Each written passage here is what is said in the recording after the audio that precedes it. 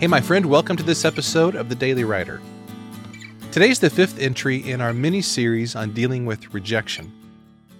If you've ever seen the 2009 movie Star Trek, which of course was a reboot of the classic TV show from the 1960s, you might remember the scene where Spock gets into a fight with Kirk, and then Spock steps down from his command.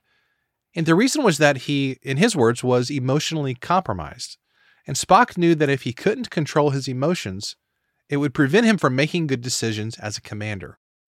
The truth is that we all feel rejected sometimes. It's not just something that happens in a movie or on a TV series.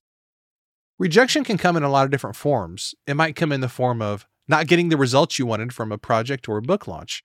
It might come in the form of not getting chosen for a writing job or some kind of position. Or it could come in the form of just having a bad day and sort of feeling like the whole world is against you. I mean, we've all been there, haven't we?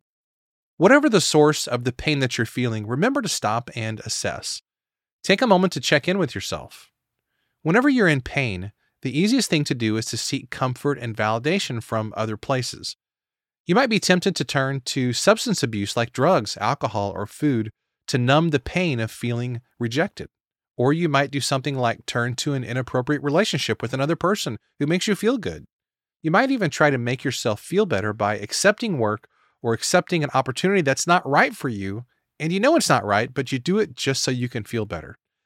And none of those actions are good, are they? They're all horrible choices. You can't make good decisions when you're emotionally compromised.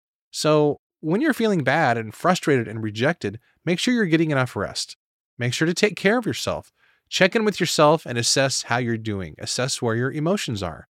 Do some journaling. Talk to a good friend. Do whatever you need to do to get back to a place where you're feeling good about yourself.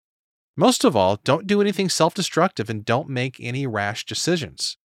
The worst thing you can possibly do is to feel bad and feel rejected and feel really depressed and then make some kind of major life decision. A lot of bad decisions happen whenever people are feeling bad about themselves.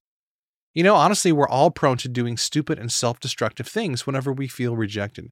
But don't make it worse by dragging yourself down even further. Here's today's question.